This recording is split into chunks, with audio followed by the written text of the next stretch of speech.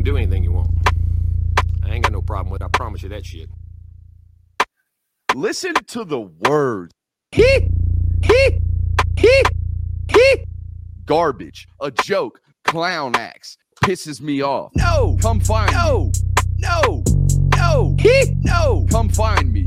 Listen to the words. Come find me. Garbage, a joke, clown acts, pisses me off. I ain't a hard guy to find. I promise you that shit.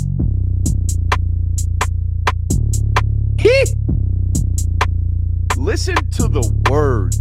Garbage, a joke, clown acts, pisses me off. What is up, ladies and gentlemen? Welcome in on a Thursday evening, third show of the week, and it is your show. I mean, ladies and gentlemen, it is your show. It is Q&A. No NBR tonight, no takes from yours truly until you start provoking them out of me via a question format, okay?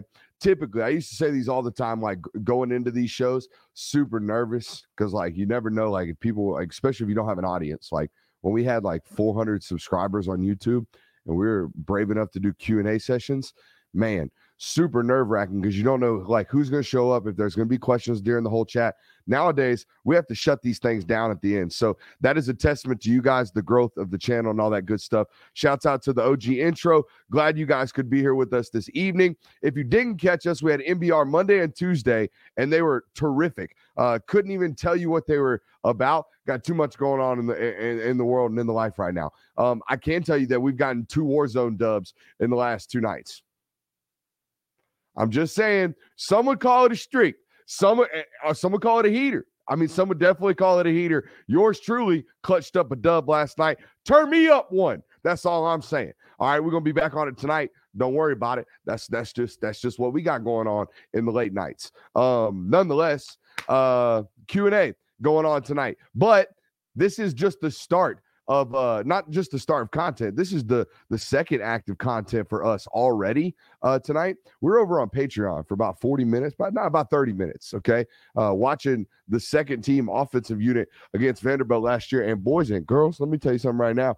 I went in thinking I'm not going to do too much overhype, okay? I'm not going to do too much selling. I'm not going to have these folks leaving with too much aspirations about one in particular player because of one solid performance or one groups of solid performances. But, son, every single time I watch Carson Beck play quarterback, I leave thinking the same thing. That dude cares. That dude cares about playing the quarterback position the right way, whatever the right way is, right? Operating within the system, playing with good fundamentals, playing with good technique, playing on time, extending plays when he needs to. It's very clear to me watching him throw the football that he operates and works on his craft. All right. I also know through just being around the program the last couple of years, he does work on his craft a tremendous amount. And when you watch the tape that we just got done watching, particularly that Vandy game, right? We watched 2 full drives of him, right? I think it was 11 attempts. And guys, it just clicking through reads, playing with perfect technique, fundamentals, eyes tied to every single read he's got, and ripping the football in good ball placement all up and down, and playing within the offense and playing within himself, playing like a confident, mature professional quarterback. Take all that into account, plus what I know, which is that he's immensely talented, right? He is one of these 1% throwers in a 6'1.5", 230-pound body. I said today on the film study that you guys should go watch, patreon.com/Brooks Austin. The one we're talking about right now and teasing, it's already in the books. We just got done wrapping it up. Anyways, what I said on the film study was, if this guy was like 6'2.5" and he moved at the exact same speed that he does right now, but he was just a little bit more compact, you would probably think he's a better athlete than he actually is right now. And that sounds goofy, but it's true in a sense that there are these things called ugly athletes. There are these things like Daniel Jones, who is just too big for you to understand, and too lanky and too goofy looking for you to understand that he's actually like a 4.68 runner, like a 4.72 runner. And he actually gets up to, like, I don't know, close to 20 miles an hour speed at like 6'4.5", 225. He is like a 7.5 athlete. When asked after the national title game, hey, Kirby, Do you think you have to be an immense athlete or a really good fleet-of-foot athlete to play the quarterback position now because you've coached a football player and had success with a football player like Stetson Bennett? And his retort was, I think Stetson's about an 8, maybe an 8.5 on the athletic scale. I think to be a successful quarterback in today's football, you have to be about a 6.5. I've said it over and over again. We quantified it. We showed it to you. It didn't quantify. You can't put a number on it, a physical, actual number and data point. But we showed it to you on tape. I thought today, Carson Beck, if he ain't a 6.8 on the athletic Richter scale score, I don't know what it looks like. That dude is a B- athlete with fleet of foot speed, right? All the other stuff, all the off-platform throws, all the 1% talent throws, all the athletic traits, all the moving away from D tackles, flicking the ball this way, or moving on a run, throwing on the run, throwing a ball on a corner route, all that stuff, the athleticism required to do all that stuff, 10 of 10. Just as good as anybody else on the roster, if not better. So super excited for you guys to kind of, I would imagine the spring is going to be a lot like what we saw on tape this year from him against Power 5 bodies in mop-up duty, guys. This is a dude at this point has played a lot of college football, and we'll get to questions here in a second. This is a dude at Carson Beck who has played and seen a lot of college reps at this point in his stage of his career, okay? He's been practicing against the best of the best at the University of Georgia for going on 3.5 years. Remember, this was an early enrollee. He got to play in them bowl practices with Jake Fromm on the roster back in the day when George Pickens was going for $180 against Baylor. All right, this is a dude that's been around the program for a long, long time and played and seen a lot of football. So he's going to get to walk into a very, very light schedule, most likely, and even this spring, be very, very comfortable within an offense and go operate, I would presume, like he did during this season. Dude got a lot of reps. You know, you blow out Oregon to start the football game. I went back and watched that just before I started tonight's show. He's in that Oregon game with like 4 minutes left in the third. He got like 5 drives against the Ducks. So he's had a really, really long season, or really, really good look at football and what football looks at this level. So I do expect to hear a lot of good things this spring. I expect the momentum for him to continue to roll, and I expect him to look really, really good this fall based off, what he's put on tape already and what the tea leaves have kind of trickled in. Glad you guys have now trickled in. It's about a buck of you, about 100 of you. I don't know why I said it that way. About 100 of you right now on YouTube. Hit that thumbs up button, spam that live chat. Okay, we will address as many of these Q's and these A's as we can get to tonight. Appreciate you guys for being here, man. Seriously, love being here all off season. Love growing with you guys. Love working with you guys. Have already heard some feedback. Do not, hesitate to kind of reach out, man. And suggestions, all that good stuff, and praisal. If you got any praise for the program, hit us up in the comments with that as well. Going to be here Monday, Tuesday, Thursday, all off season, jam packed for you guys. Let's get rattling. Here we go. Actually, let's hit super subs first. Okay. We just got Robert saying he's here, letting everybody know. And then we got Rudy asking how much do we love the RPG. So this is another Call of Duty. Sorry, I know some shows don't always just talk football. We're pretty always football here. Call of Duty might sneak its way into the show tonight, obviously via super sub here. Rudy is our resident RPGer in the group and on the game right there. So my boy walks around with a gold RPG, and he is about that thing. And so watch out. Oh, we got some more Warzone here. Best Warzone weapon in your opinion?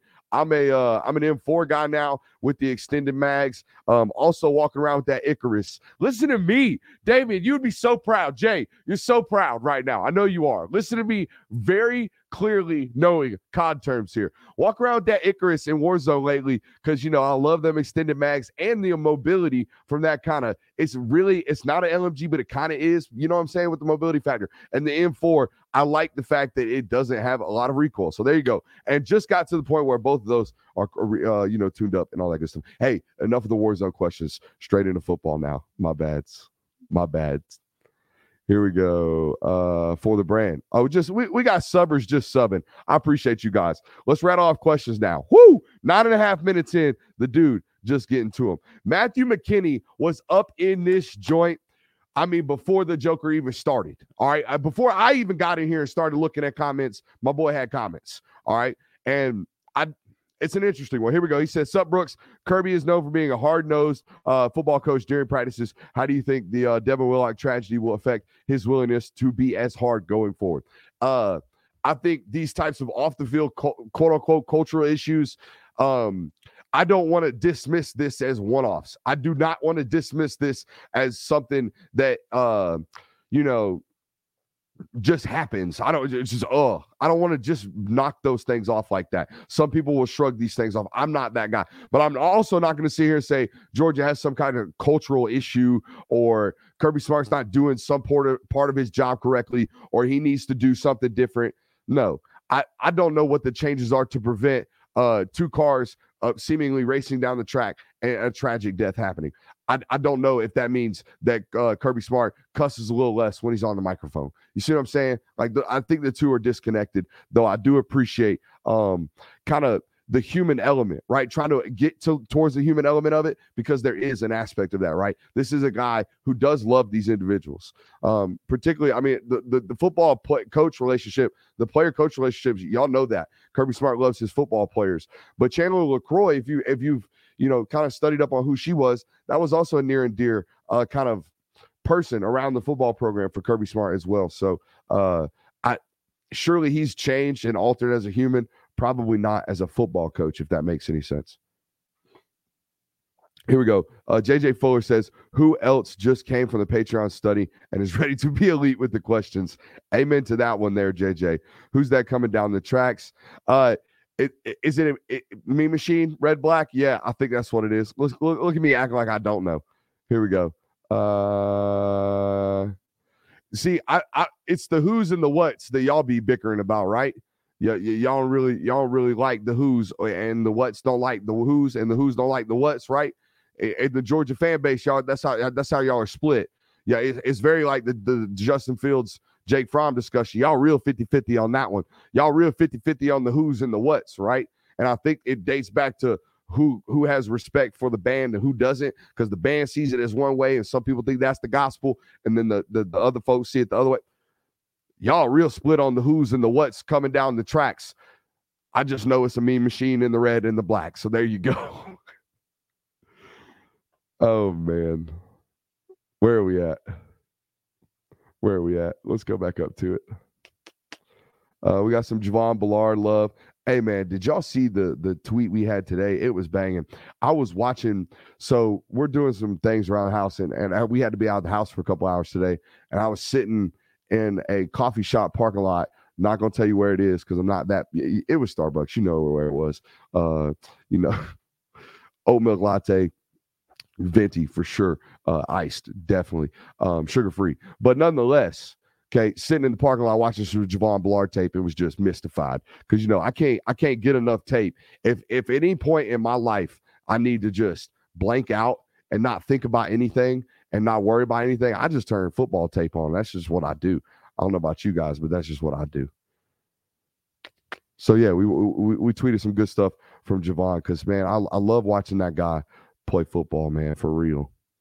All right, Matthew McKinney says, do quarterbacks work on running/sprinting technique the same way other skill players do? Can Beck do anything to get a bit faster?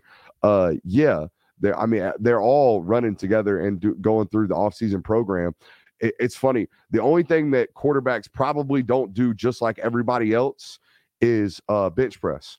And that's at some programs. Other programs just make you do it no matter what. But every program I've ever been around, every successful football program I've ever been around and talked, strength and conditioning and workout programs and stuff like that. Yeah, you're lifting as a cue no matter what.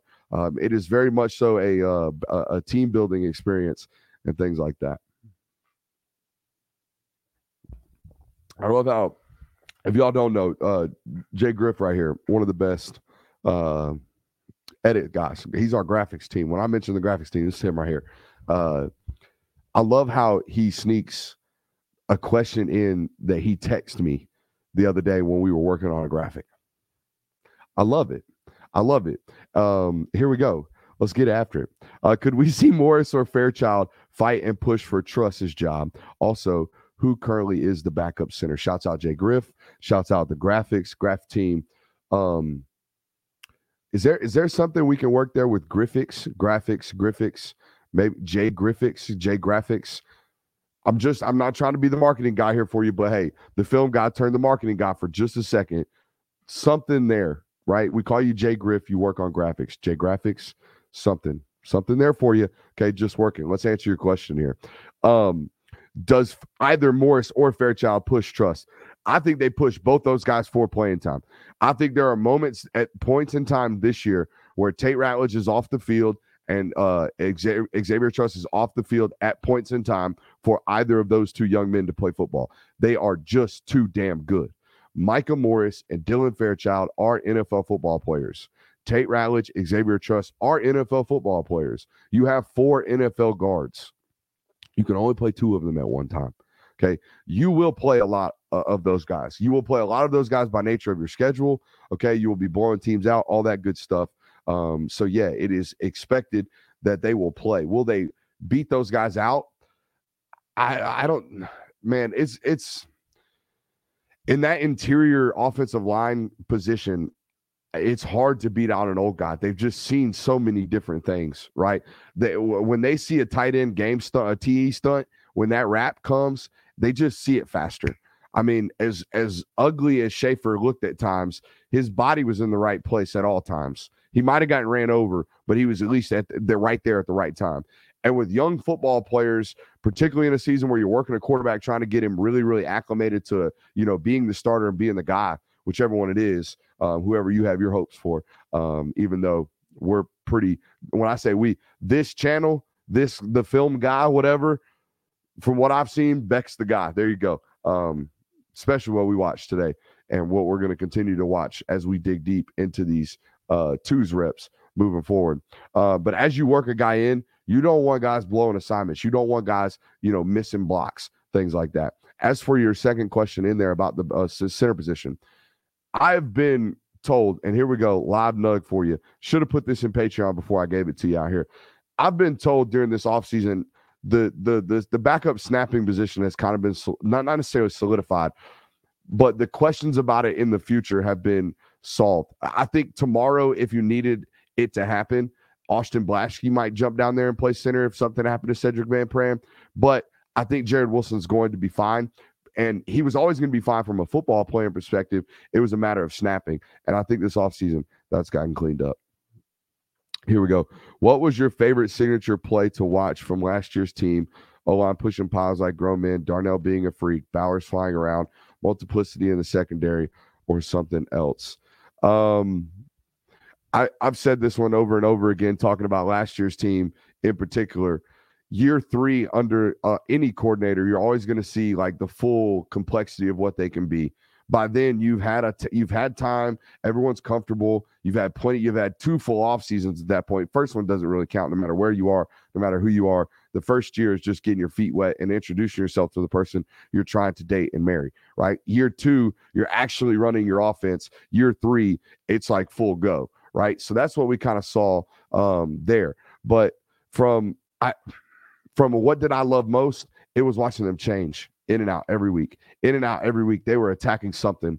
And for me, it's fun to be able to, I always connected to, not to be selfish, but like I always try to make it a game, right? I go into the week, I study the opponent, I look at what their weaknesses are, and I jot my notes down, right? We say, hey, like, I would do this to them.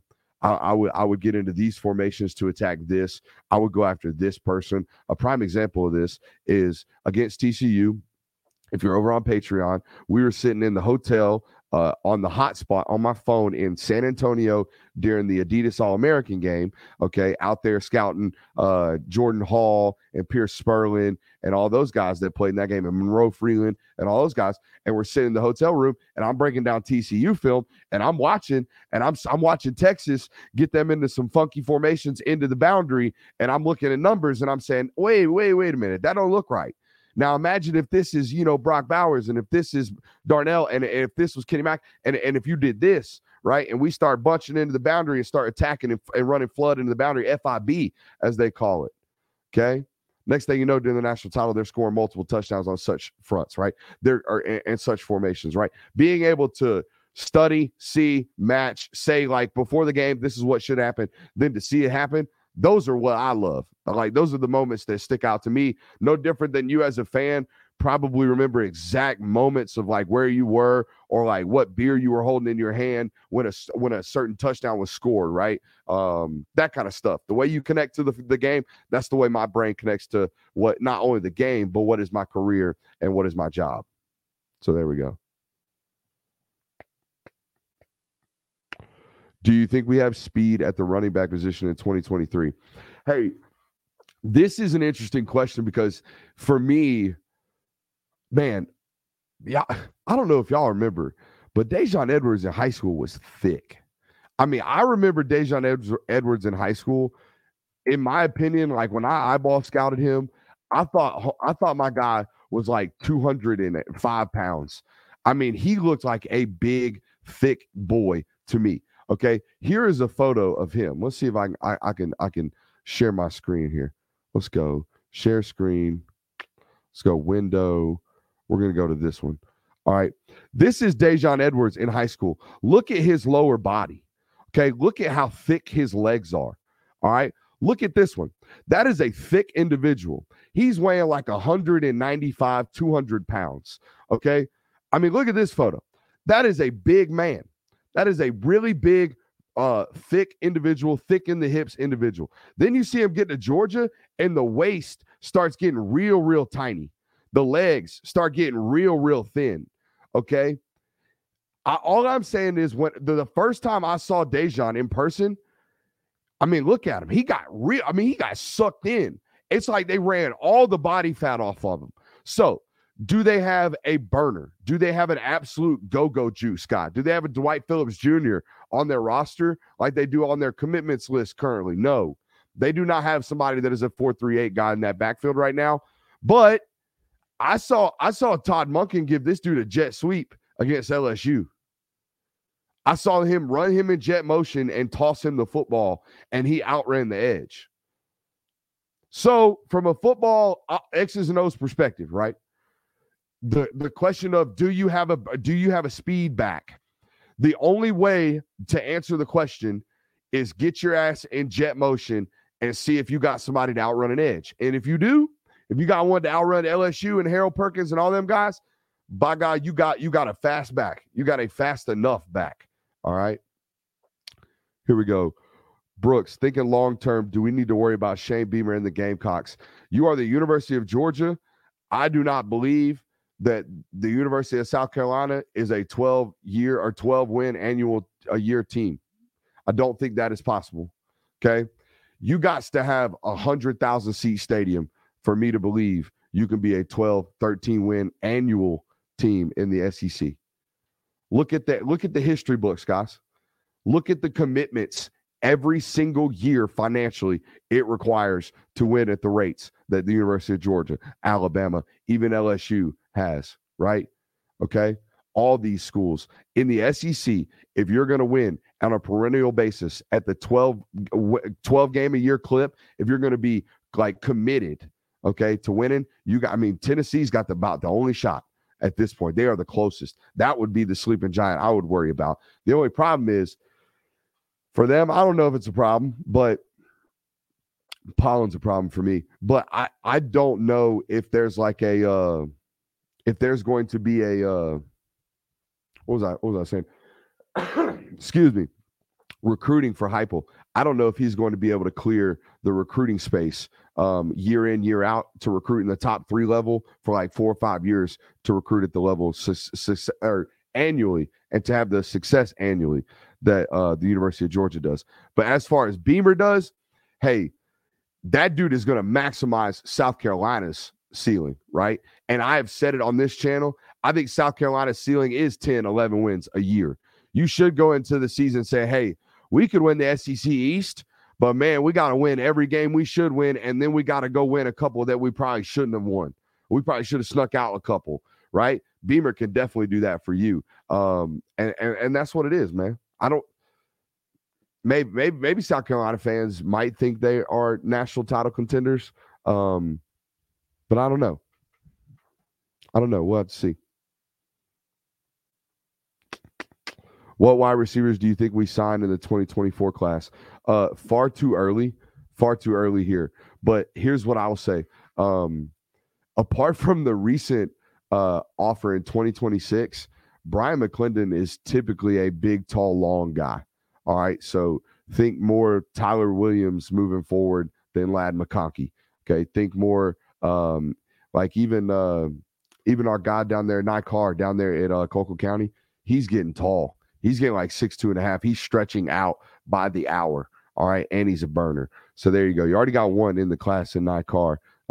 Might be another one. We got to catch up on 2024 from a recruitment standpoint, and that's what the spring is about for me. Spring's a big time evaluation period for me, so we're getting after it for sure. Here we go. Let's see here. Who is replacing Chris Smith at safety? We've kind of talked about this the other day on biggest questions for the spring. There are a handful of names, including some new ones here that you should be paying attention to. First of all, David Daniel Sisavon is going to be probably quote unquote starting this spring next to Malachi Starks, because Dan Jackson is not going to be a full participant this spring, I do not believe, coming back from his injury from a year ago. So there's those two. Jonel Aguero is going to be in the rotation heavily. Also think he might split some time playing some star this spring. We'll see. Tyke Smith's going to cross-train as star and safety as well. A new name that's kind of popped up on the radar of like, hey, man, 7-on-7, they've had an opportunity to kind of find out who some of these freshmen are. Justin Rhett might be a football player, folks. Was playing corner at Bishop Gorman. Very clear if you saw any footage or coverage down there at the Under Armour events, at the Under Armour All-American game. That dude is big. I mean, he is a thick dude. They immediately moved him back to safety. Turns out he's a pretty good football player. So there's like 4 or 5 guys that are rotating for one spot, because the other one, Malachi Starks, is going to play a bunch. But I think he might play 2 nickels this year. It reminds me, they're totally different because they're both really, really short. Not really, really short, but they're both much shorter than the 2 individuals I'm going to talk about. But a couple of years back in 2019 and 2020, when Tyreek Stevenson was still on the roster, every time teams got in third and long, third and obvious passing downs, Mark Webb and Tyreek Stevenson were on the field. Tyreek Stevenson would kind of hang out in the box and do a bunch of fun stuff.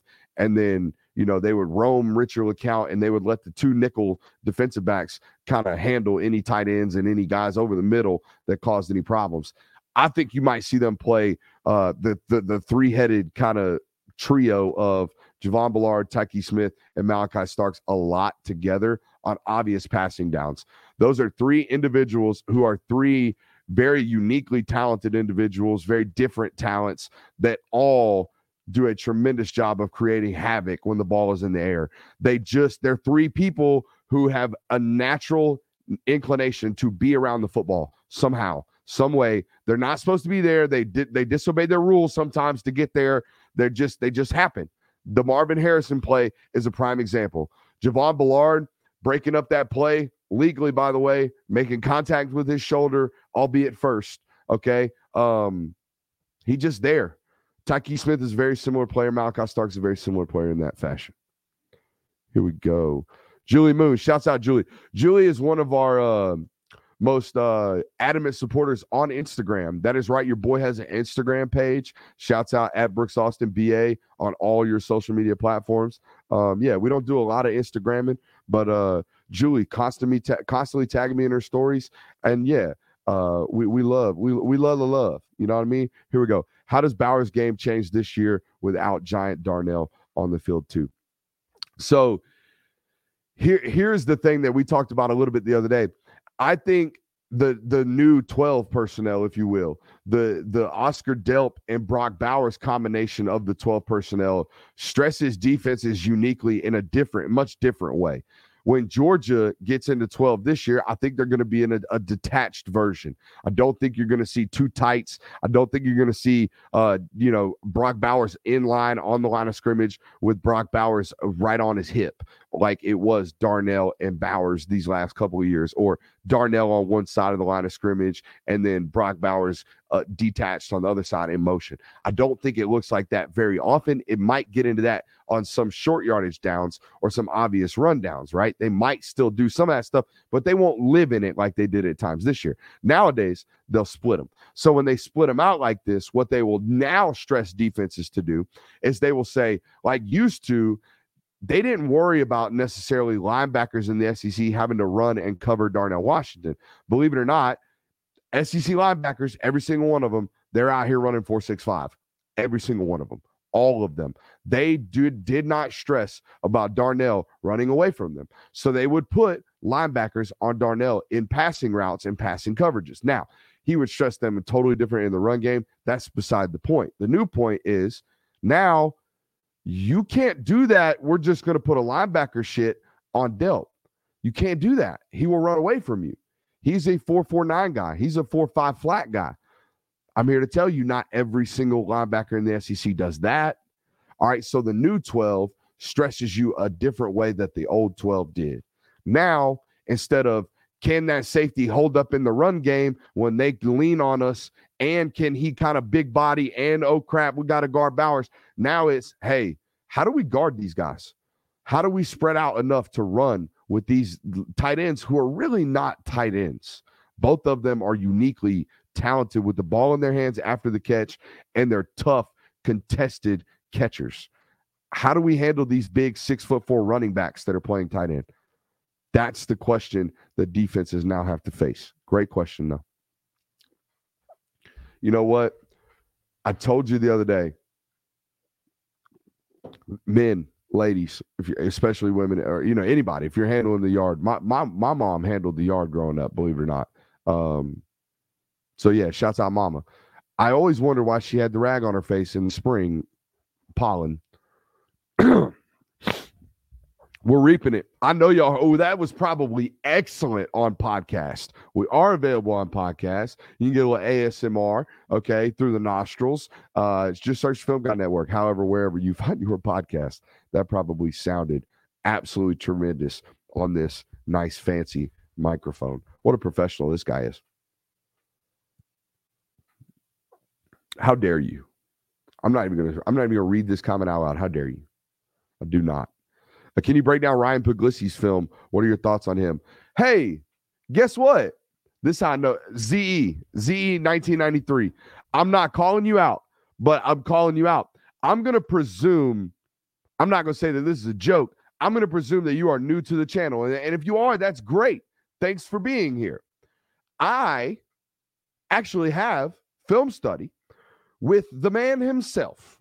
Okay, Ryan Puglisi sat down with us via a nice little StreamYard link, okay, and broke down his own tape.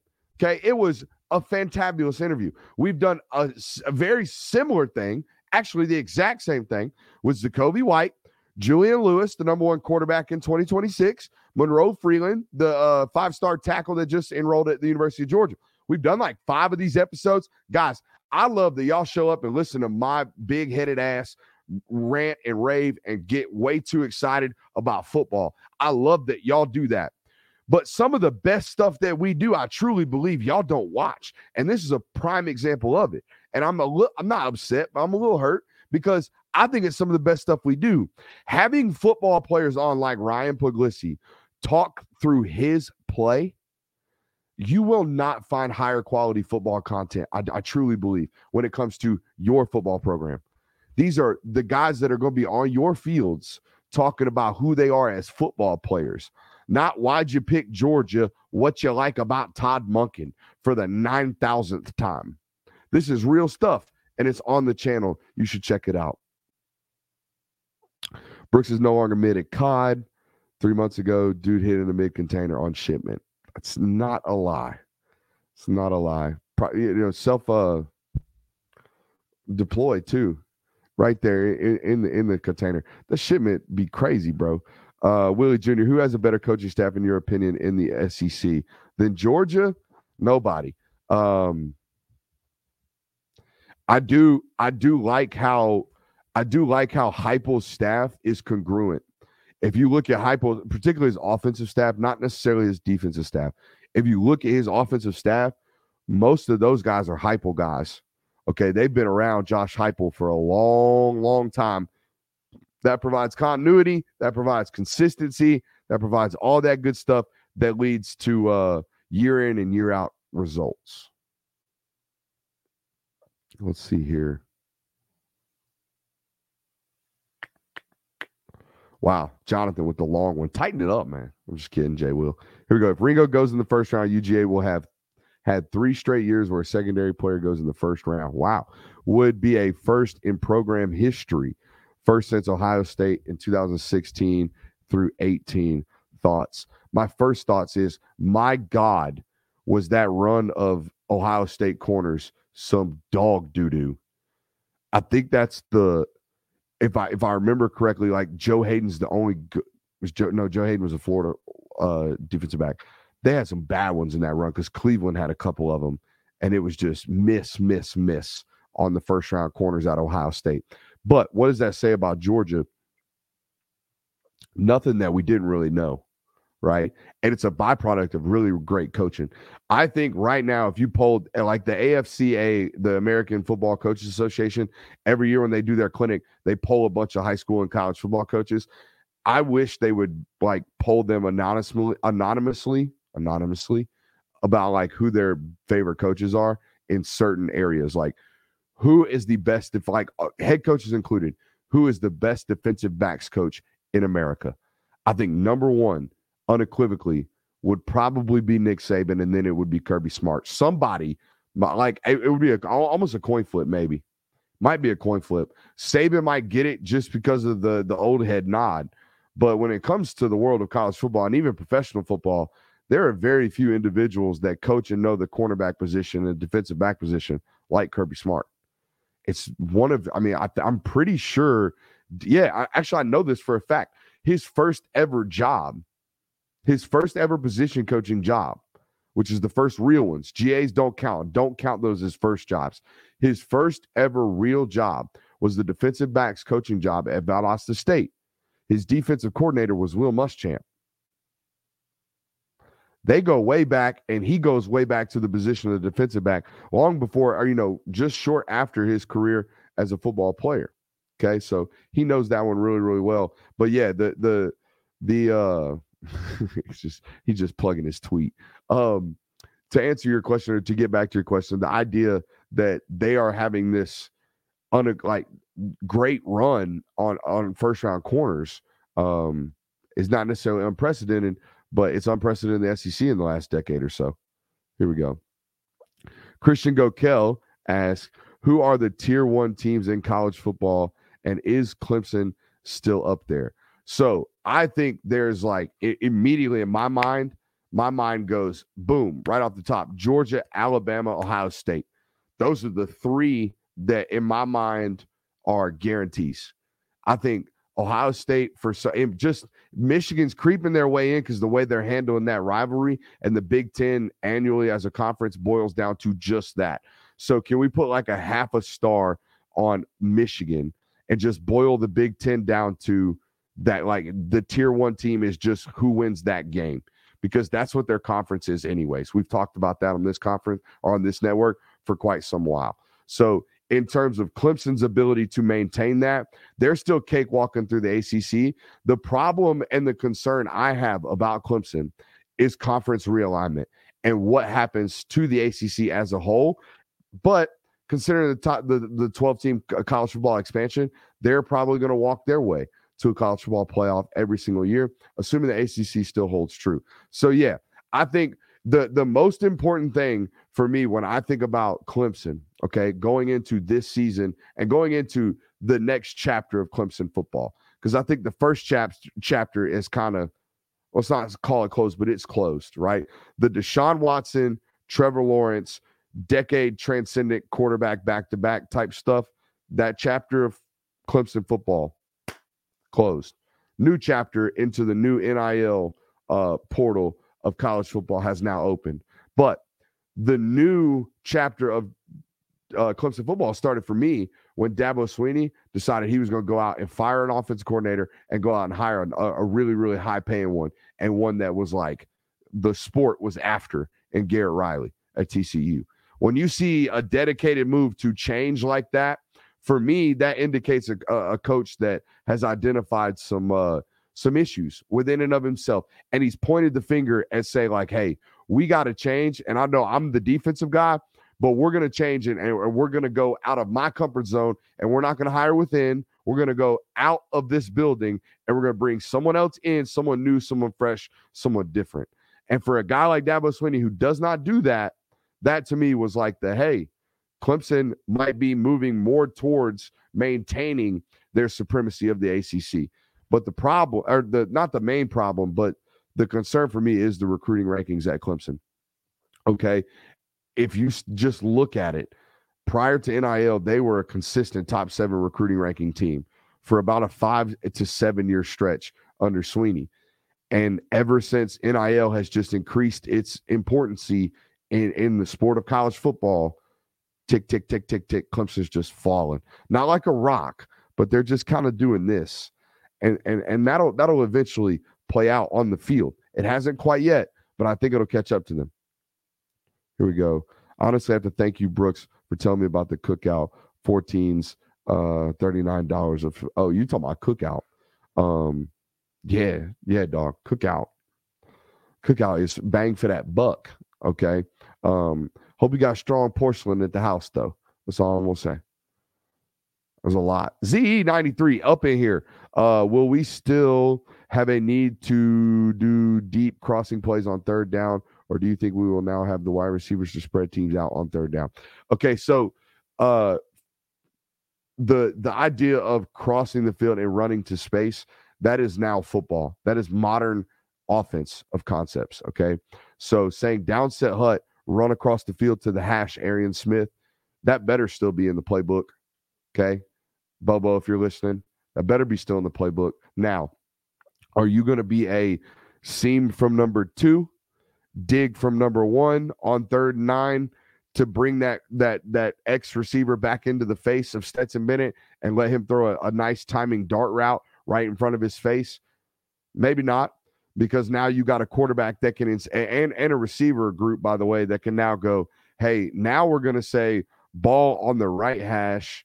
Okay, we got a quarterback that can now throw the double move, sell the post to the comeback all the way across the field. That big boy NFL 1% throw, that damn Carson really spins it, George Pickens. I want him to throw at the pro day type throw. That, ooh, y'all see that ball come out his hand type throw? He's got those. So maybe that opens up a different portion of the playbook.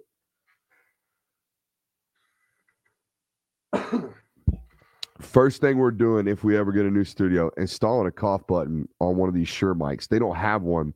The old Yeti mic that I had a little mute button right on it. These Shure mics, these professional mics, they don't have them. You got to install them somehow. Shouts out to Celsius and this here caffeine. Here we go. What are you hearing about the new tight ends, Pierce and Lawson from Ride Fly? What an interesting name there. I want to know what weights and bodies look like. That's the first thing. I don't need to hear about 7-on-7. I've been watching them dudes tear up the shit out of 7-on-7 for the last 3 years. Matter of fact, that's the only time I ever saw Lawson Lucky get the football was in 7-on-7 most of the time until his senior year. So, and that ain't no shots at Norcross. They won way more football games when they didn't have to throw him the football than they did when they did have to throw him the football. Okay, so I got that well under locks. I understand that. I'm just saying I done seen and heard about Lawson Lucky and Pierce Spurlin tearing shit up in 7-on-7 for years now. I don't care about that. What I care about is what do their bodies look like? How much have they changed? The first time I get my eyes on it, the first time I hear about it, the first time I'm told about it, you will hear about it. Patreon.com/Brooks Austin. Oh, great operational football question here. Matthew McKinney asks, what does day 1 of spring practice usually look like? Ooh. It is the most hated portion of spring practice for offensive linemen ever. But you will say, Brooks, if it's hot, I mean, even fall camp, it freaking sucks. Day one is awful. But Brooks, why? You don't have pads on. You're not hitting. You're just running around. It's all chill. No, it is not. Defensive linemen and linebackers and safeties and corners, they don't understand what thud speed is. They don't understand what half speed is. All they know is I get to go forward. I get to chase something and see something and touch something and tag off on something. And whoo, we get to go do something for the first time in friggin' 6, 7 weeks, 8 weeks, 9 weeks, 10 weeks at the University of Georgia. These dudes are itching to hit some shit. And guess what? You ain't got nothing on. And you getting to catch folks, because that's what offensive linemen doing without pads, because I ain't hitting nothing. I can't touch you. You have no pads on. All I'm hitting is chest. All I'm hitting is pectoral muscle. That's it. And you got this face mask on, and you're darting at me full speed. The first day of spring practice is the worst day ever for any offensive lineman. If you are a freshman and you are entering college right now, son, go buy you a nice mouthpiece, get the nice chin strap, and buckle your shit up. Go get a skeleton. Go get that shoulder brace. Get everything you can. By God, make it feel like you got pads on when you go out there, because they finna set that shit off. I'm telling you right now, that is what day one of spring practice feels like. It feels like the offense can't do nothing. It feels like you can't move the football. It feels like the next day, your daggum shoulders, your arms are just chewed up. I mean, you got claw marks, your neck sore because you're wearing a helmet for the first time in 2 months. PTSD. That's what that sounded like. It sounded like a guy with PTSD right there. There's a whole segment of it. We know where we're at. Hit the super sub. Your personal opinion, is Chaz Chambliss the next man up, or do you think someone else on the roster or incoming freshmen take over? So it is very much so an old man next up theory at the University of Georgia. If you're next in line, you play. Chaz Chambliss is going to start at Jack. He's going to play a lot of the reps at Jack. He's going to be the guy at Jack, just like I think Carson Beck is going to be that guy at quarterback. The difference is I don't think there's a massive talent gap between Chaz Chambliss and Marvin Jones Jr. in the inverse. Okay? I think that entire quarterback room is immensely talented. I think Carson Beck's got a handle on it. Okay? But Chaz Chambliss is going to start at that Jack position this spring. He is not the most talented in that room. Okay? I wouldn't say far from it, but he is not it. Okay? He is 6'3" and a quarter, 245 pounds. Struggles in space a lot, but plays first and second down really, really well. And prior to kind of getting banged up against Ohio State, I thought was playing one of his better football games that he had up to that point. So he's not the twitchiest football player. And when I watched him on tape, and when you watch him, you like on Saturdays in his first, I would say 6 or 7 football games, a non super twitchy athlete, after replacing a guy like Nolan Smith, is stuck out like a sore thumb. Chaz being out there from an athletic limitation standpoint. And on top of that, he was thinking and processing. It was kind of, it looked like it looked, you know what I'm saying? And then towards the end of the year, he started playing with a ton of confidence, and he started playing really, really fast. The LSU football game for Chaz Chambliss, if he plays 12 games like that this year, he'll be a 7.5 sack guy. He'll be a 12.5 tackle for loss guy. He will be a really high motor, productive, high quality football player at the Jack position. He will be the edge rushing version of what Malik Herring was for the University of Georgia at defensive end for 3 full seasons. Malik Herring, I think, started at Georgia for almost 2.5 years and was really, really solid at that DN spot. Just not a high ceiling guy, but damn was that floor solid. That's exactly what Chaz Chambliss is, in my opinion.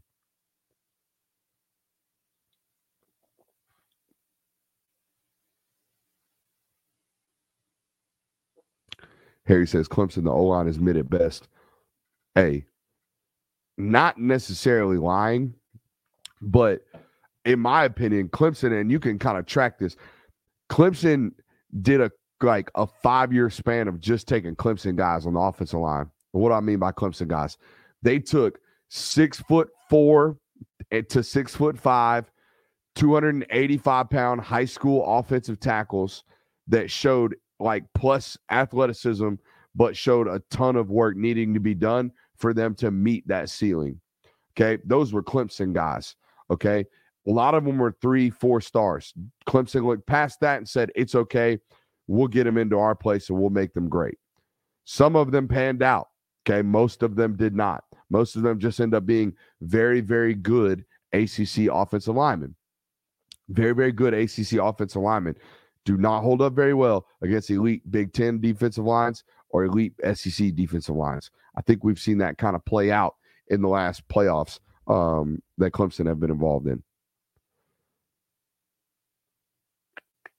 Which new receiver, freshman, or transfer has the most production for the Dogs in 2023 and why? I'm going to go Dominic Lovett from the wide receiver standpoint. I think he is one of the one of the more refined route runners Georgia's had at the the Z receiver position in some time. He's very different than Kyrus Jackson. He's very different than Ladd McConkey. He's very different than some of these X receivers or Z receivers. God dang, I keep doing that. Some of these Z receivers you've had in the last couple of years. Even dating back to like 2020 and 2019 when Dominic Blaylock was healthy, he was morphing into a Z receiver that was kind of this, even Jermaine Burton. They're all very, very different than what Dominic Lovett is. Dominic Lovett is a 5'11.5", 185-pound, really, really solid, like A-plus route runner. This is a guy that's going to be open. He's going to get open. This is a guy that if you give him and a guy like Carson Beck, who operates off of timing, who operates off of precision, who operates off of just let me know and guarantee where you're going to be, that's a dangerous combination for a guy in a quarterback that's based off of, again, I'm going to be at this point. You should be there. You're going to be open. And by God, as soon as you come out of that break, that ball's going to be on your face mask. No questions asked. Precision on the other end helps that a lot. Georgia doesn't have quite the precision at the receiver position like Dominic Lovett.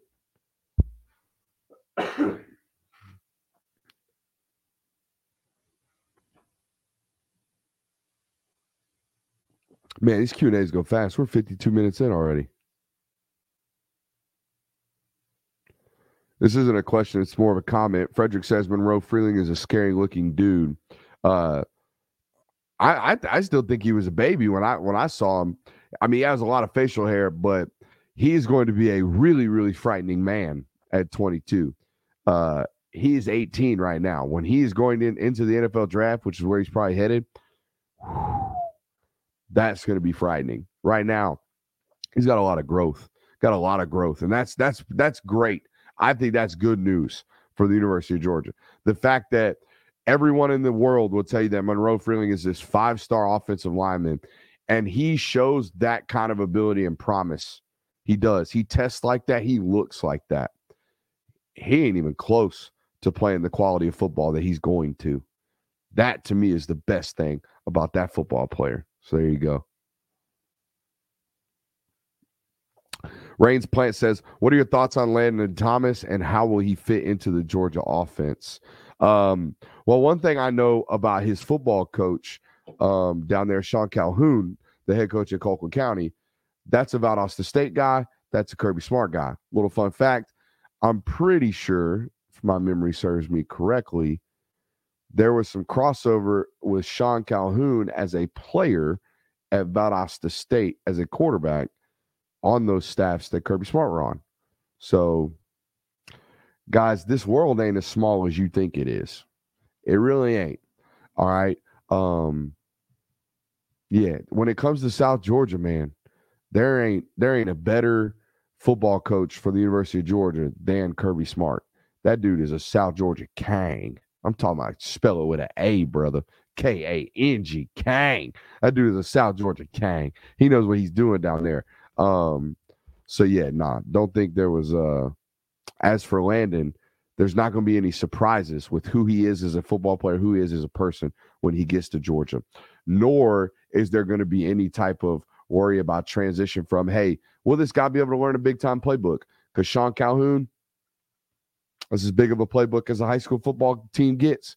That's as professional and as college organizationally ran program in high school football as it gets. It's one of them. It is Joey King at Carrollton. All right. It is whatever they're doing at Buford. Buford, my God, I couldn't imagine how hard it is to be an offensive lineman or a quarterback or a tight end at Buford. All of the different formations they got going on, all the different motions. They still huddle up.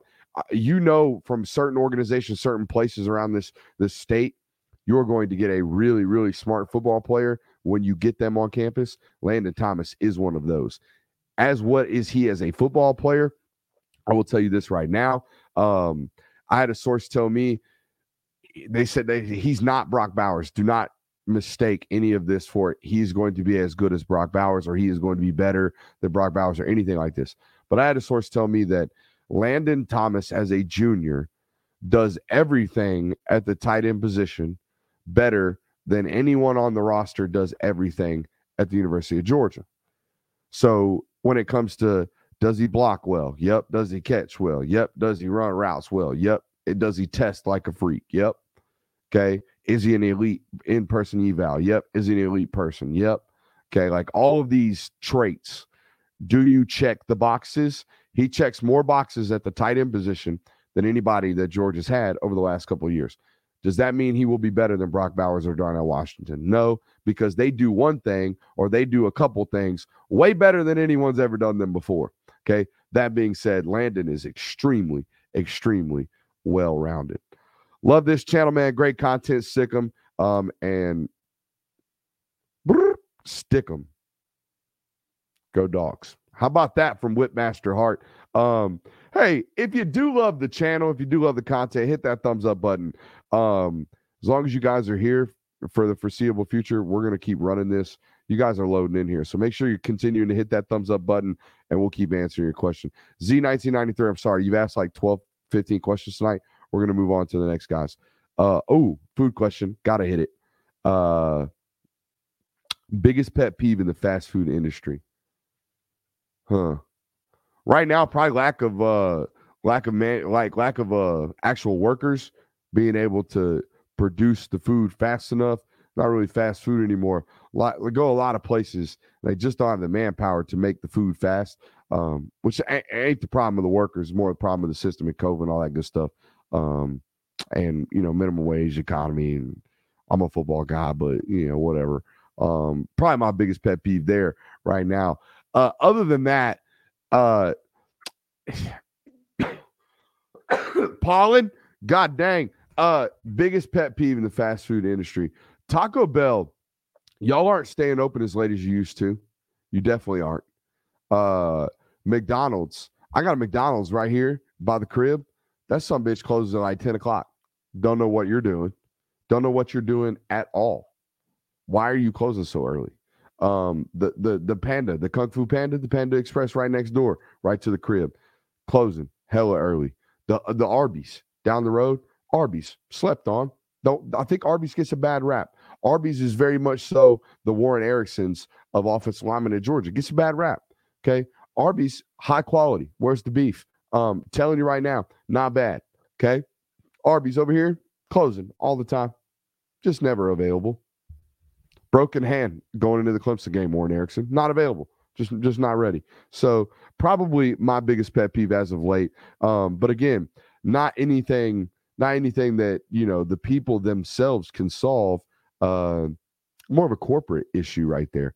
Also, if you're becoming I'm drinking a lot of Cokes lately. I've been telling you about that lately, but it's been a different change in me, just trying to supplement one carbonated drink for another, if you know what I mean. But if you got a really flat soda, or if the syrup's off, that's really going to mess up the vibe. It's really going to jack the vibe up in the whole entire experience. So yeah, that. Also going to a restaurant that I am like very comfortable with, and something being off, whether it be the dipping sauce or something. The barbecue from Chick-fil-A changed on me a couple months ago. Didn't love that. Did not love that at all. The Zaxby's sauce. I know you fat boys out there like myself have noticed this. Zaxby's cut corners on the Zax sauce. It ain't hitting like it used to. I don't know what happened. Maybe they cut down on the pepper. I don't know. Maybe my Zax boys can hit me up on this one.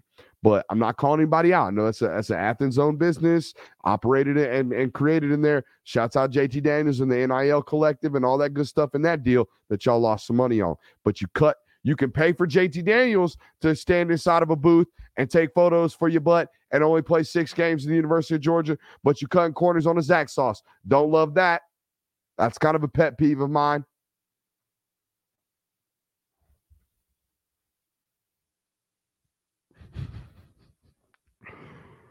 Y'all get me all hyped up. Oh my God, a euro. Ooh, we're going to end it on this tonight. A euro. I see euros in the live comments. My God. It's lamb? I think it's lamb meat. I didn't know. This is how fat I am. I used to live Douglasville. I'm getting real nice and comfortable. We used to live in Douglasville, Georgia. Shouts out Arbor Place Mall. Mom, love you to death. You know you were a shopaholic. You know you were. Don't even lie. Don't even cap, Mom. You love to shop. And when you went shopping, your boy went eating. And all you did was either throw us in the game room. I think it was called GameStop. Not GameStop. It was called Timeout. That's what it was called. Timeout. You would send us over to Timeout, ironically named. I spent a lot of time in Timeout, both at the Arbor Place Mall and in life in general. Send us over to Timeout, or we send us over to Food Court. And Great Wraps had a banging ass euro over there at that Arbor Place. And they would saw that lamb meat off that rotate. I mean, any spherical rotation of beef or some type of meat cooked by heat lamps, son, whew, my mouth's watering just thinking about it. And then that tzatziki sauce, dog, euro slap. But again, my fat ass didn't even know that was lamb meat until I don't know, maybe like 6 years ago. Appreciate you guys for being here. We'll see you Monday night. We'll see you Monday night.